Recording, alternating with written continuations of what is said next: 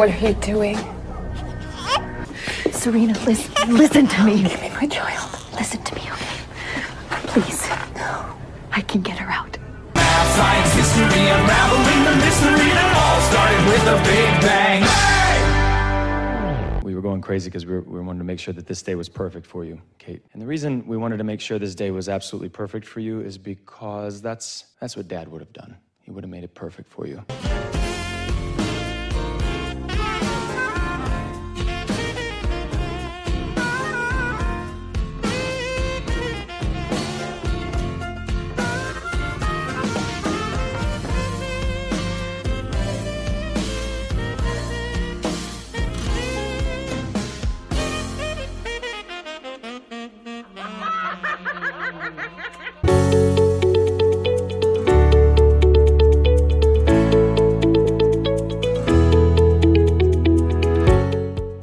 Welcome to another edition of Joe's Media Corner, and welcome to 2019. Hope you all had a happy new year. We're going to have another great year of media issues and answers, news, and other programming, what's going on in the state of media as things continue. But we're going to start off with a look at the state of television and television ratings and programs as 2018 drew to a close and 2019 gets going. As always, we'll have Mark Berman. He's the man from ProgrammingInsider.com, great media analyst and critic who's been studying television ratings and what's popular and not for years. He'll be on in just a moment to see where is television at the end of last year and the beginning of the new year. We'll see him in a moment, but of course I wanted to remind you about my book, Killing Journalism, How Greed, Laziness, and Donald Trump Are Destroying News and How We Can Save It. That's at Willow Street Press, available at Amazon.com or your local bookstore. Just ask them to order it. You can see more on that and a lot of my work at joestrupp.com. Check out the website, see what's going on with all of those projects. And of course, we always want to talk about our sponsor, Jiminy's Dog Treats. It's from Cricket Protein. They make a delicious dog treat. Cricket Protein is better than beef or chicken because it's sustainable and uses less water and land. That's Jiminy's at jiminy's.com,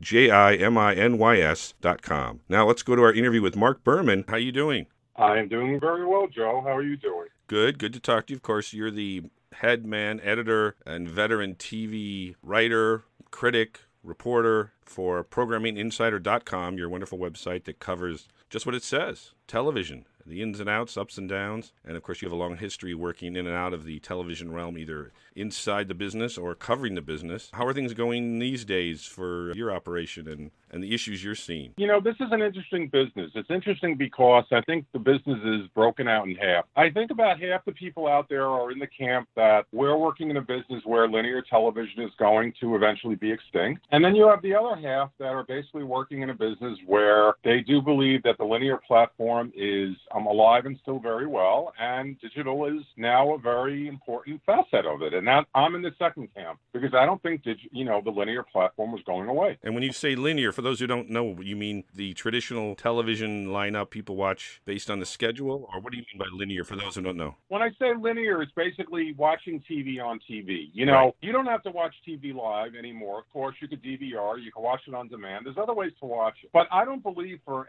a moment that eventually that's going away, that we're just going to watch content on our mobile devices. I don't believe that's going away. And, the perfect example of it is, we'll have the Super Bowl coming up shortly. We'll probably have we'll have over 100 million viewers watching it. If it was just on a digital platform, you're not going to have 100 million viewers. I don't believe for one second that digital is going away. And I think overall for the year, the ratings for the broadcast networks, ABC, CBS, NBC, Fox, and the CW, look, they're down a little bit. They tend to come down a little each year. And that's because there's so many other shows out there.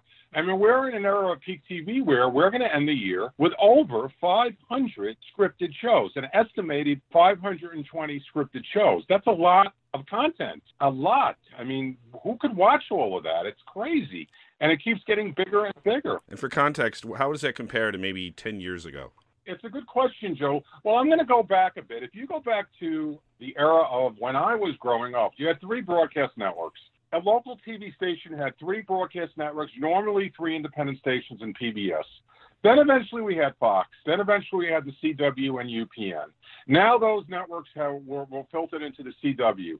Of course, you have Netflix and you have Hulu and Amazon. So I think 10 years ago we're ending the year with about 520 scripted shows. I would say 10 years earlier we probably had about 40% of that, and the main growth is coming from places like Netflix and Hulu. I mean, every week they are just bringing out more and more content. I wonder at some point if these endless pockets are going to fill up. I mean, they keep spending and spending and spending, and they have a different model than broadcast. They don't care about the ratings. They care about subscriptions. Why are the traditional channels still holding their own then if there's so much competition? Well, because you have to remember, Joe, I mean, the easiest thing to do is to still put on your TV set. You know, there is still such a thing as a broadcast network hit. A couple of years ago, NBC brought out This Is Us, exploded out of the gate. It doesn't happen that often, but if you put something on that people want to watch, they're going to watch it. You know, last spring, Roseanne came back. That was an enormous success. So it's still very easy to go sit down and put your television set on, or if you want to DVR something and watch it at a later time. I mean, people still have television sets. It's not like they don't exist anymore. You know, it's always about, no matter whether it's broadcast, digital, syndication, no matter what it is, it's about the quality of the content. It's all about the content. If you put something on that viewers want to see, they will hopefully find it. It's harder to do now because there's so much competition, but it's not impossible. And are there still shows that are the family watch? You mentioned the Super Bowl. I know football and sports are a lot of group viewing that you don't watch a lot of. I will watch a football or a sporting event on my cell phone if I'm out somewhere and I can't watch it regular. But if it's at home, I'll watch it with my son or friends or the family. Even we'll get around and watch certain shows together. Not as much as in the old days, obviously. But there are, I would think, still some shows that are a group viewing effort, especially sports and maybe big events. How does that sort of play into it? Or is it not that specific? Oh, I think it still exists. It doesn't exist as much as it used to. Because, again, when you have so much content, there's so many choices. And, you know, we live in a world now with a new mentality of it's when you want to watch, you know, where you want to watch, when you want to watch, however that goes. You don't have to wait for a show to come on, you know, on Monday at 9 o'clock. You could go to any of the streamers and watch your shows whenever you want. You could DVR and watch whenever you want. But I think there are examples of shows. I would say probably one of the more common shows that families might watch together is This Is Us. Right. You know, it's a family drama. It's a big hit. Yeah, it's a big hit. It's got multiple elements. But again, you know, those days kind of petered out many years ago. Once the DVR came, first it was the VCR, then the DVR. Everything kind of started shifting gears. And then, of course, now there was a lot of people out there, particularly the younger viewers, the millennial generation. They don't watch TV on TV. They watch it through their mobile devices. They don't even need to have, cable or anything. And it's funny also, you can ask a typical 20-something-year-old, what's your favorite show? And the answer will be Netflix. I'm like, that's not a show. Right. What show do you like? But it doesn't mean that, the linear platforms are going away. There's still an audience out there. The broadcast networks combined in an average week are still bringing in over 30 million viewers, so that's not going away. We're also in the era of the bigger and bigger and bigger TV, the flat screen. I went to someone's house the other day. They had a 72-inch TV that is their TV, and you're not getting that big element in your cell phone. In fact, the video and the image is smaller. And then there's also, as a matter of fact, I just bought a new 65-inch TV, and, which are very cheap right now, by the way. But, it's interesting also, you don't get the same experience. And then, and then a lot of people are out there saying that watching TV is not just watching TV anymore.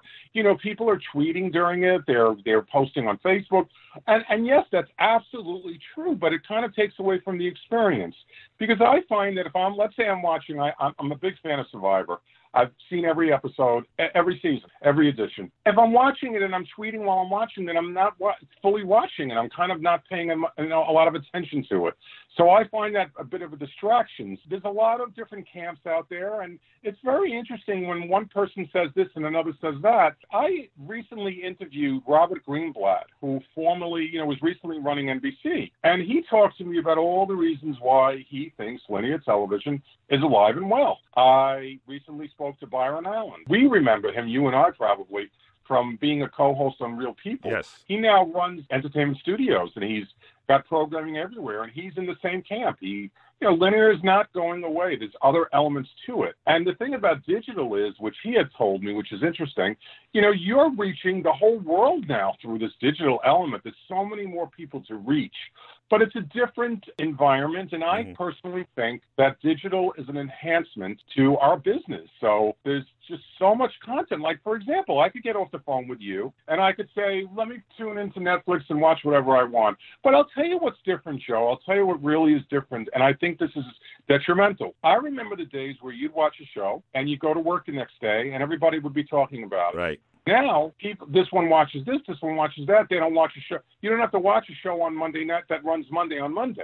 So not everybody's watching at the same time. So that water cooler banter has evaporated. Also with the binge watching, I mean, I've been a big fan of some of these shows like House of Cards, although I can't stand the latest season. I stopped watching after the first 3 episodes. It was so bad. But really? No shows are out. There's House of Cards, some of these other ones where they stick out a whole batch of 12, 13 shows. And if you're not watching over one weekend like some people, you have to tell people not to tell you what's happening. Although I like the binge element, but it takes away from that big event approach where we used to see on a lot of shows. I remember we've talked about in the past, first of all, the final episode of MASH was one of the most viewed ones, and you had to watch it that night. There was no DVRing. There was, I think video recorders might have been around, but not like they are now, and other events. And way back when a movie first came on, I remember when Earthquake was first shown on NBC, it was the big event. I think they even called it the big event. And I remember the next day I was in school, but the next day everybody had watched, and they were like, oh my God, this movie's on, you still don't get, you get that, like you mentioned with the Super Bowl and some other things, but other than that, you can watch when you want, which is a great way to watch things, because if you can't watch it the night or day it's on, you can just get it later, which is good. But it sort of splinters the audience in a different way than the way most people think of it. It does, without a doubt, it does. It really does. And again, you things have changed. A lot of it is a different experience now. I mean, of course, you come into work or wherever you are the next day and you talk about it. And a lot of people aren't coming into work anymore. A lot of people work from home. So that's a whole that's another thing. It's a whole other dynamic. There's whatever the phrase is, so many people now don't have traditional jobs. They do a variety of, which I do a variety of different things now. I believe you do as well. And a lot of things have changed. But to me, the experience of consuming content is kind of like watching. And I like to, for example, let's go back to This Is Us. What I like about This Is Us is I watch it on Tuesday if I'm home. If not, I'll watch it, another night. Then you have the next episode the next week, the next week. I would prefer to do it that way than to sit and watch one season in one day. Yeah. Because to me, that's rushing through it, and you're missing and I've binge watched. I have binged totally. We are in the process, my wife and I want to watch season 2 of The Marvelous Mrs. Maisel. And that's an example of, I believe there's 8 episodes in season 2. We're not going to watch 8 in one sitting, but we'll probably watch a couple each time we watch it. But again, it's not like we're going to watch and go to work the next day and discuss it. Everything's changed. Yeah. And then, of course, everybody's tweeting, and so I'm not saying, I'm all for change, and I think it's important, and it could be good, but I'm still going to be a supporter of watching TV on TV, because I still think that's the way that you can do it. And with the end of the year now approaching, where do things stand for television production and viewing, and what shows are up and down as 2018 comes to an end? And obviously, it's not the end of the season. The television season runs through the spring, but sort of as the calendar year ends and you're sort of getting to the middle of the television season, what's sort of the status? What's big? What's not? What's a surprise in terms of what's being watched and popular in your assessment? Well, here's the good news. There's a lot of good content. There's a lot of excellent content. I'm in the process of doing my best shows, my listing of the 10 best shows of the year. There's a lot of stuff to choose from. And, Joe, it's very interesting. When I look at a show, I don't just look at, some critics or most critics look at, the acting and the production and the quality of the show and the scenic design and all that stuff, which is why you're going to see a show like The Americans on everybody's best list. You're going to see The Homecoming, which is with Julia Roberts on Amazon. You're going to see a show like I mentioned, The Marvelous Mrs. Maisel. Atlanta on FX is on everybody's best list. But I always look at this additionally, let's talk about a show like Impractical Jokers. Is it quality? No. Is it going to win an Emmy? No. But is it funny? Oh, hell yes. And I think a show like that really matters. I think there's a variety of ways to look at various programs, but ultimately there was a lot of good shows on, and the broadcast networks, they're down slightly year to year, but there's no concern right now. A lot of these Netflix shows are resonating. You have a show like The Handmaid's Tale. But the thing about the streamers, another thing to remember is we don't ever see ratings. So what you're hearing is more perception than reality. And then I want to squelch a misconception that everybody's saying. That's not true. Everybody's pointing to the Connors on ABC as being a big failure. It's not. It's not Roseanne, because last year Roseanne came back and it roared out of the gate, and it was tremendous. And we know what happened, and they retooled it. The ratings are not as strong as Roseanne, but the Connors is still ABC's most watched comedy. It's way up from what was airing there last year, which was the middle. And I think the network will keep it going. And I think they're doing it very well, by the way. I think it's really, really good. Where is it placing in the ratings? It places basically, it's in the top 20. Right. Again, it's ABC's most watched show. It's not doing the ratings Roseanne did, but it's still resonating. It's still getting, and I think they've done a very good job dealing with this as a family now who's, the matriarch, Roseanne, passed away, and people die in real life, and that's how they're treating him. I think they're doing a very, very good job. And I don't think you'll see that on anybody's best list, but you're going to see it on mine. And here's another show. I'll give you one more example. No one will list this as a best show, but there's a show on Fox called The Cool Kids. Have you seen it? No, but I've heard this. Did you mention it to me before? Maybe I heard it somewhere else. It's on Friday nights at 8:30 at Last Man Standing. It focuses on 3 elderly male residents of a senior residence, and then Vicki Lawrence is on it. It's like a male version of The Golden Girls. It's very funny. How's it doing in the ratings? For Fox, it's doing well on a Friday night because traditionally Fox has no audience. And then Fox, it's interesting what's happening to Fox. They're merging with ABC, basically. They got on the map back in the 80s, in 87. They got on the map by daring to be different, by doing creative shows and pushing the envelope. Now they're becoming more of a mass appeal programmer. They have football. Next year, they're probably going to have wrestling on Friday nights. Oh, my gosh, really? On network? Network wrestling? Yeah, they're going to have, apparently they're picking up SmackDown, so they're going to be much more generic than what they ever looked like. So where do the traditional channels rate in firm numbers versus the Hulus and Netflixes and others in general? Is it a mixed bag? Who's sort of leading the numbers game in terms of what is being watched, aside from what's quality? We don't know, Joe, because we don't see ratings from any of the streamers. I don't know how anything is doing. I've seen bits and pieces, but I really don't know how anything's on Netflix or Hulu or Amazon. They don't look at their success or lack of based on the audience. They don't look at it that way. They look at it based on and they are getting more subscribers. Yeah. In terms of the broadcast network, CBS is still the most watched network, but they've lost a lot of steam this season. They've sprung some leaks, and they're going to need to repair a lot of damage. NBC is still number 1 in adults 18 to 49, but you have to remember, NBC has Sunday Night Football. So once football season ends and we're back to, a footballless schedule, right, then it could be a different scenario. But right now, CBS has some issues. They shouldn't have brought back Murphy Brown. It was a mistake. Didn't work. But I think overall, as I mentioned earlier, the broadcasters are looking, relatively stable. Everybody needs to repair certain damage. ABC has a lot of holes. Fox has holes they need to fix. The CW never really resonates in the traditional ratings. And then you have to remember that a lot of the success that you're seeing or anything, a lot of it is based on social media. So for a network like the CW, they rely on Facebook and Twitter and Instagram and all that stuff. So there's a lot of different ways to look at it, but you can't compare a broadcast network to digital or cable because it's a different benchmark. It's different. Broadcast networks still look at the basic ratings. Digital does not. Do you think that will change at all? Will there be a way to check the ratings on these streaming, or do they not want that? Is it easier for them to... I think at some point it has to change. Yeah. Because I think at some point we're going to need to know who exactly is watching these shows. We don't know. Yeah. It's all perception. And again, I give these streamers a lot of credit. They're doing some excellent programming.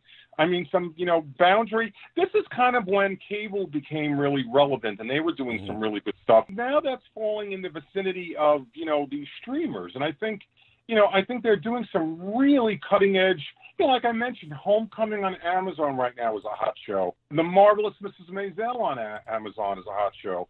But again, we're looking at it based on perception. In terms of quality, it's definitely there. Well, it's interesting because we just had the Golden Globe nominations out, and I was taking a quick look at the TV. One of the things I like about the Golden Globes is they look at TV and movies. All of the top shows up for drama and comedy, only one of them is from a traditional network outlet. NBC for The Good Place. Is that a show you know or care about or don't like? But the rest of the top dramas are The Americans, FX, Netflix, Bodyguard. You mentioned Homecoming on Amazon, Killing Eve on BBC America, and Pose. We had the one of these spokespeople from GLAAD a couple shows ago talking about how many gay characters there are. It's a big increase in the last year of gay characters on scripted television, and he mentioned Pose, I guess, has a lead character who's either transgender or gay, and he thought that was a great accomplishment. And looking at the musical comedy series, HBO, NBC, Showtime, Netflix, Amazon, I mean, now again, this is the quality of the show as the Hollywood Foreign Press judge them, but you're mentioning some of the same shows as being very popular.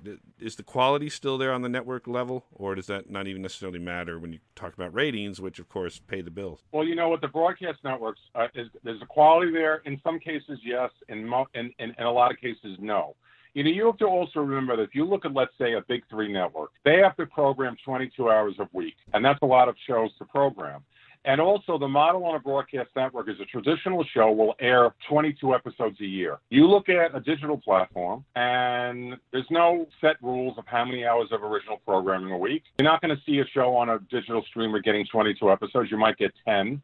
If you're lucky, you'll get 13. They could do the show, they're not as a rush to do a cookie-cutter type show. They have more time to make it more quality. They don't have as many restrictions. They could do certain things you can't do on a broadcast network. So I think overall, for a number of years, this is nothing new. When you look at the Emmy nominations, the Golden Globes, most of them are not on broadcast networks anymore. Right. And it's very rare that you'll see them dominate a category. And then, you look at a network like CBS, what do they program? They have a lot of their generic crime solvers. We see that year after year after year. Same thing with other networks. Look at NBC. One of probably the most successful night of programming. The smartest programming move was to take the 3 Chicago shows from Dick Wolf, put them on Wednesday. But these are not going to win Emmys. They're not going to win Golden Globes. That's not what these shows are. You have a show like Ozark with Jason Bateman. You're not going to see that on a broadcast network. The Handmaid's Tale. These are shows that, again, different rules, not as many episodes, not as many creative restrictions. So you see a lot more of the quality on. You don't see a show like Game of Thrones, which is HBO on a broadcast network. So the rules have changed.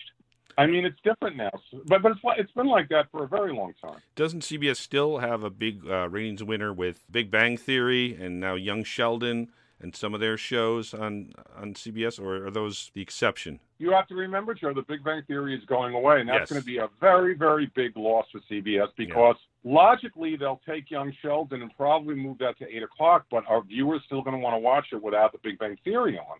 That's a question mark. Big Bang Theory is an anomaly. I mean, this is 12 years old. It still gets a very sizable audience. It could last for years on end. I am not convinced that it's fully going away. I mean, I have a feeling CBS is going to try to do something to spin somebody off of that. I don't think they want it to fully go away, but I could be wrong about that. Listen, it's always best to leave while you're ahead. This show had a 12-season run, and that's phenomenal. That's almost unheard of today, sure. It's phenomenal. I mean, listen, it's the second longest running live-action sitcom in the history of television. The longest is The Adventures of Ozzie and Harriet, which I'm even too young. I mean, I'm not old enough to even watch that. When you say live-action sitcom, you mean in a studio with the live audience versus, say, a MASH or something like that, or Well, with people, with not, with actually not animation. Actually, MASH was only 11 seasons, so it does beat MASH as well, and it's tied with My Three Sons and 2.5 Men. Yeah, 2.5 Men. But then that's interesting because a 12-season run for My Three Sons back then translated into 380 episodes. A 12-season run for The Big Bang Theory will be probably closer to like 250, 260. Right. The So, season is much shorter than it was, which is part of another element. What about some other, again, we're talking to Mark Berman. He is the editor and writer and creator of Programming Insider at ProgrammingInsider.com, also has the Mr. Television column there, and all the ins and outs of television and industry ratings and other news. Check it out at ProgrammingInsider.com. Let's look at some of the other areas. Where are sports, and like you mentioned, football, where do they stand in terms of ratings? Are we going to see more football as if we don't have enough already, or some of the other areas? You mentioned wrestling's coming to Friday night on Fox. What's sort of the status of the sports in the overall viewing realm, especially with a lot of these competition sites that have popped up for the other kinds of programming? Oh, football's alive and well. Football is, there's been no slippage for football. It's absolutely solid. Listen, if a broadcast network could do football every night, I think they'd be very happy. I mean, we are seeing more and more sports on the broadcasters, on the local stations. It's just viewers like sports, and Fox is benefiting this year. They have Thursday Night Football. Their ratings are way up. NBC on Sunday is rock solid with football. It's the most watched event each week. I don't think there's any cause of concern, and if anything, you'll see more of it. I mean, it's an expense, but I think, it's alive and well. Now, don't the networks lose money or break even with the big packages they pay for? So does it really help them, or? Well, you have to kind of put it in perspective, Joe. When you have, let's say, Sunday Night Football on NBC, you could use it to promote, NBC could promote all their right. That's what they do. On. They use it to promote other things. Yeah, I mean, you're getting a very sizable audience here to promote your stuff during the week. And, it's interesting also, another thing I noticed this year, a lot of people, are under the impression that nobody, lead-in doesn't matter anymore. It doesn't matter where a show airs. It's not true. It's not true because if you look at on Monday at 10 o'clock, Manifest on NBC, that airs out of The Voice. It has no audience because of The Voice. On Tuesday, New Amsterdam, the new medical drama, that airs out of This Is Us. And that also gets no audience because of The Voice. So, because of This Is Us. So lead-in still matters. It's another thing that still matters. But what about other programming in terms of news events or news magazines? How are they doing? I mean, we just had the George H.W. Bush funeral, which I thought was way overcovered, although that was a daytime issue. But are news magazines doing well, or news events at night or in more populated viewing times? How are they comparing, or any other kinds of programming versus the scripted traditional series? News magazines are not what they used to be. Right. I mean, way back when, I remember when 60 Minutes was the most watched show. Oh, yeah. I mean, it also depends. It depends on what's happening in the news. But you know what? A news magazine like a 60 Minutes or a Dateline or a 2020, they don't stand out as much because you can go to any of the cable news networks to get your consumption. Right. And most of these shows now, like if you look at a 2020 or a Dateline, it's not really about news. It's about solving murder mysteries. It's murder mysteries. They've all gone very tabloid, yes. But isn't 60 Minutes, where does 60 Minutes still fall usually in the weekly or monthly? 60 Minutes is still a top 20 show in total Okay. viewers. It skews older. It gets an older Right. audience. But it's not what it used to be. And remember, no shows are really what they used to be because there's so much more competition that everybody's ratings are down. But 60 Minutes traditionally, like any of the news magazines, they get an older audience. So that's where it stands. I mean, it depends. If something big happens and they cover it, yeah. But again, it's not so special anymore that if a 60 Minutes is going to cover something because you could see it anywhere else. It's not like it's not out there. What is the biggest change we're seeing even just in the last year in terms of, you're saying the network shows are still holding their own, there's more competition. Is there anything that's really increasing? Where are reality shows? Have they topped out and are they still huge? And it seems like there's a lot more, or as many as ever from what I'm finding. Are they starting to dwindle a little? No, they're not dwindling at all. Yeah. I mean, the misconception about reality is a lot of people think, oh, it's a new concept. It's not. Right. It's been around since, now, of course, a lot of it's docuseries and a lot of these reality shows aren't so real. A lot of it's scripted. Yes. But no, they're still very relevant. Are they huge in terms of the ratings? Not necessarily. A show like Keeping Up with the Kardashians, that'll last forever. The ratings are a shell of what it used to be, but it's still very relevant. They're still all over social media. They're still on magazine covers, if there are magazines left. And, so reality is still, you have shows on the broadcast networks like Survivor, Big Brother, The Bachelor, Dancing with the Stars. These shows have been on for years. Survivor could outlive all of us here. It's crazy how long they last. And they're still very, very relevant. So, no, they're not going – that hasn't changed at all. The biggest change in the broadcast landscape is the rise of original scripted content. There is so much of it. Every year, I say the same thing. It's a record year. How many more are we going to get? And now, So is the quality good? Because I would look at that as a positive, as someone who – I will admit, I sort of look down on reality shows because I think most of them are mindless or even embarrassing in many cases. To see more scripted shows, I would think would be a sign of innovation, no? Or are a lot of them just poorly done as well? No, a lot of it is very, very good. So yes, it is a sign of innovation. A lot of it is very good. I mean, there's a lot of good content out there. That's a very good thing for the Hollywood community, for people, writers and directors. And there was a time when everybody was concerned that there's so much reality, there's not a lot of scripted anymore. But no, it's a very good sign for that. But it gets to a point where how much of it can you possibly watch? There's so much of it. But isn't part of that with the recording element where you can basically record a show or download a show and watch it whenever you want? You're right. People only have 24 hours in a day, but you can watch a show at 10 a.m., at 2 a.m., at 12:30, whenever you want, despite when it's on. We always record Saturday Night Live, and I'm not staying up till 1 o'clock in the morning anymore, but I don't think I've missed a show in 10 years, but I don't think I've ever watched it exactly at the time it was on from start to finish. Usually watch it another time. So there is some more chance to watch these shows, right? There's so many hours in a day. Yeah. You can't watch everything. It's not possible. A TV critic can't watch everything. But there is a lot of good quality. That's a very good sign for the business. And that's why, doing my top 10 list this year is very hard. It's hard to do. Let's give people a little plug. Again, you're at ProgrammingInsider.com, Mark Berman. When will the top 10 list be out? Well, not all the notable items are positive items. And I talk about, when Roseanne got fired, Megyn Kelly got fired. That was a big deal. The Les Moonves situation was a very big deal at CBS. That had a lot of attention. So a lot of what I talk about that was notable was not necessarily positive. It's a year where, I think one of the positives was we have much more diversity, as you had mentioned. We have representation of all different types of people, which I think is wonderful, and all races, and I think what you're seeing on television in content is more reflective of what society looks like. I think that's wonderful. That's a great sign for our business.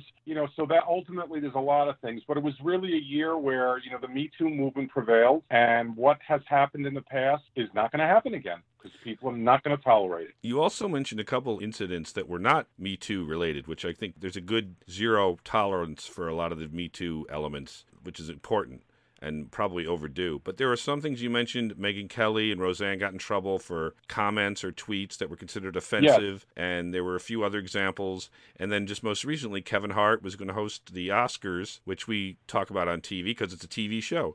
And he got in trouble for some comments he'd made, I believe, 9 or 10 years ago, some homophobic comments.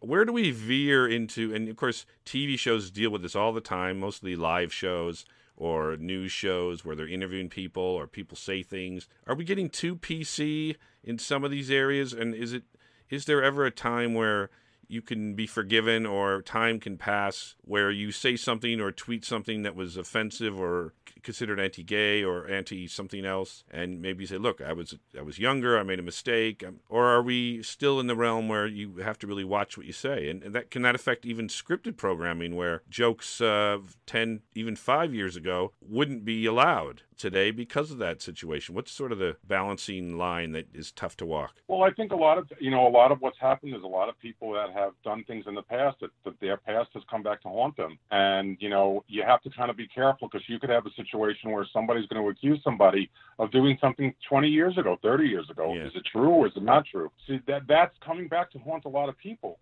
But you have to remember, if it's true and they did that, then they have to deal with it. I'm sorry. There's no excuse. I don't care if it's 20, 30, I don't care. If they did something in the past that was inappropriate like that, then now they're dealing with it and should have never been done in the first place. And I think the lesson to be learned is you've got to watch your P's and Q's. Now you have to behave a certain way. And the rule of thumb is now that people are not going to take it anymore. But I think what's happening is a lot of people in the past that things have happened to are now speaking out. And it's sort of like people's past are haunting them now. I'm talking about a different element. I'm talking about things like Roseanne tweeting something that's offensive and not even really getting a chance to apologize. Although she had other issues with what she did. Megyn Kelly made an inappropriate comment. She's gone within a day. Kevin Hart is gone quickly for something he did. And I'm not talking about the Me Too issues, because that's another element. That's offensive and even criminal behavior in most cases. I'm talking about the PC element, where you say something that's offensive, and even if you apologize or take it back, it's too late. These networks are just jumping to end it quickly and get beyond it. There's a couple of ways to look at it. ABC knew that they were hiring Roseanne. They know what Roseanne's reputation is. Mm-hmm. They know what they've done in the past. NBC hired Megyn Kelly. They know what her reputation is, and they know things that she said in the past. Yeah. And to hire Megyn Kelly and put her on the Today Show when it's a warm and fuzzy environment was not the right move to begin with. Mm. And do I agree with what the networks did? You know, there's two ways to look at it. If I was sitting in their shoes, I have to give them credit. I think they did the right thing. I don't think there's room anymore for somebody like Roseanne tweeting something that offensive and then having a sitcom. Yeah. Twitter is very, very dangerous. You have to be very careful. And if you're going to act a certain way, ABC is supposed to be a family network. But they knew when they hired her what she's capable of doing, and she did it. And they reacted by, firing her. And I think they did the absolute right thing. Keeping the show alive is something else. NBC, again, knew exactly what Megyn Kelly's reputation was. She's been accused of racism, making racist remarks in the past. And they knew that already. And I think she made a very big mistake. She came on the next day. She apologized. But you know what? Her ratings were not good. She didn't bring a lot of viewers to the morning. And this was their excuse. Let's get rid of her now. They should have never hired her to begin with. A lot of times these things don't include the whole story. There's usually a reason behind they wanted to get rid of the person anyway, or there were other issues or problems. I compare it to when a football or baseball team fires the manager or the coach.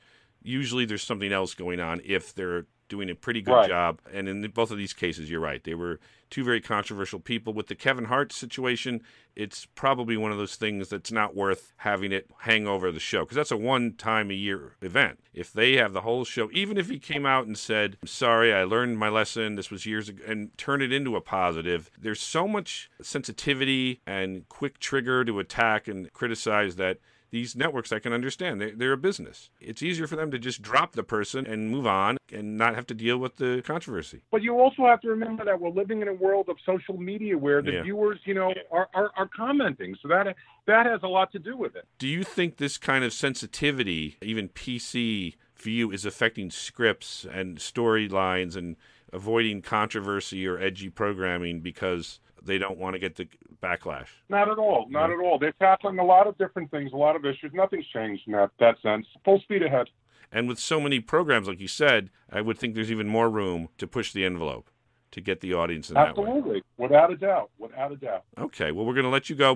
What's the last word as we enter 2019 in terms of where shows are going and where the networks are going, where TV viewing is going coming 6 or 12 months? I think the last word is there's a lot of quality content. I think there'll be more quality content. There's a lot of content for people to consume. There's a lot of options. There's a lot of a lot of different ways to consume this content. You could watch it on a broadcast network. You could do it digital. You could do it digitally. You could watch on your mobile devices. You could do it however way you want it. The bottom line always is the content, and there's a lot of good content. Excellent. Well, thanks for being with us. And again, we'll be talking to Mark Berman at Programming Insider, ProgrammingInsider.com, and Mr. Television. Check it out. People can also sign up for your newsletter, which I welcome every time I see it. It's chock full of information and updates, and usually a little fun humor as well. So thanks again, as always, Mark. You are welcome. And that's all for this week's edition of Joe's Media Corner. I want to thank Mark Berman from ProgrammingInsider.com for his insights, and remind you that my book is out, Killing Journalism: How Greed, Laziness, and Donald Trump Are Destroying News, and How We Can Save It. Check it out at Willow Street Press through Amazon.com, or ask your local bookstore to order it. And as always, our sponsor is Jiminy's Dog Treats. Jiminy's cricket protein that's hypoallergenic, humane, nutritious, and delicious, and fights climate change. Reduce your carbon paw print with Jiminy's Dog Treats. You can find them at Jiminy's.com. That's JIMINYS.com. And that's all for this week's edition of Joe's Media Corner. Thanks for listening. Tune in next time, and have a great day.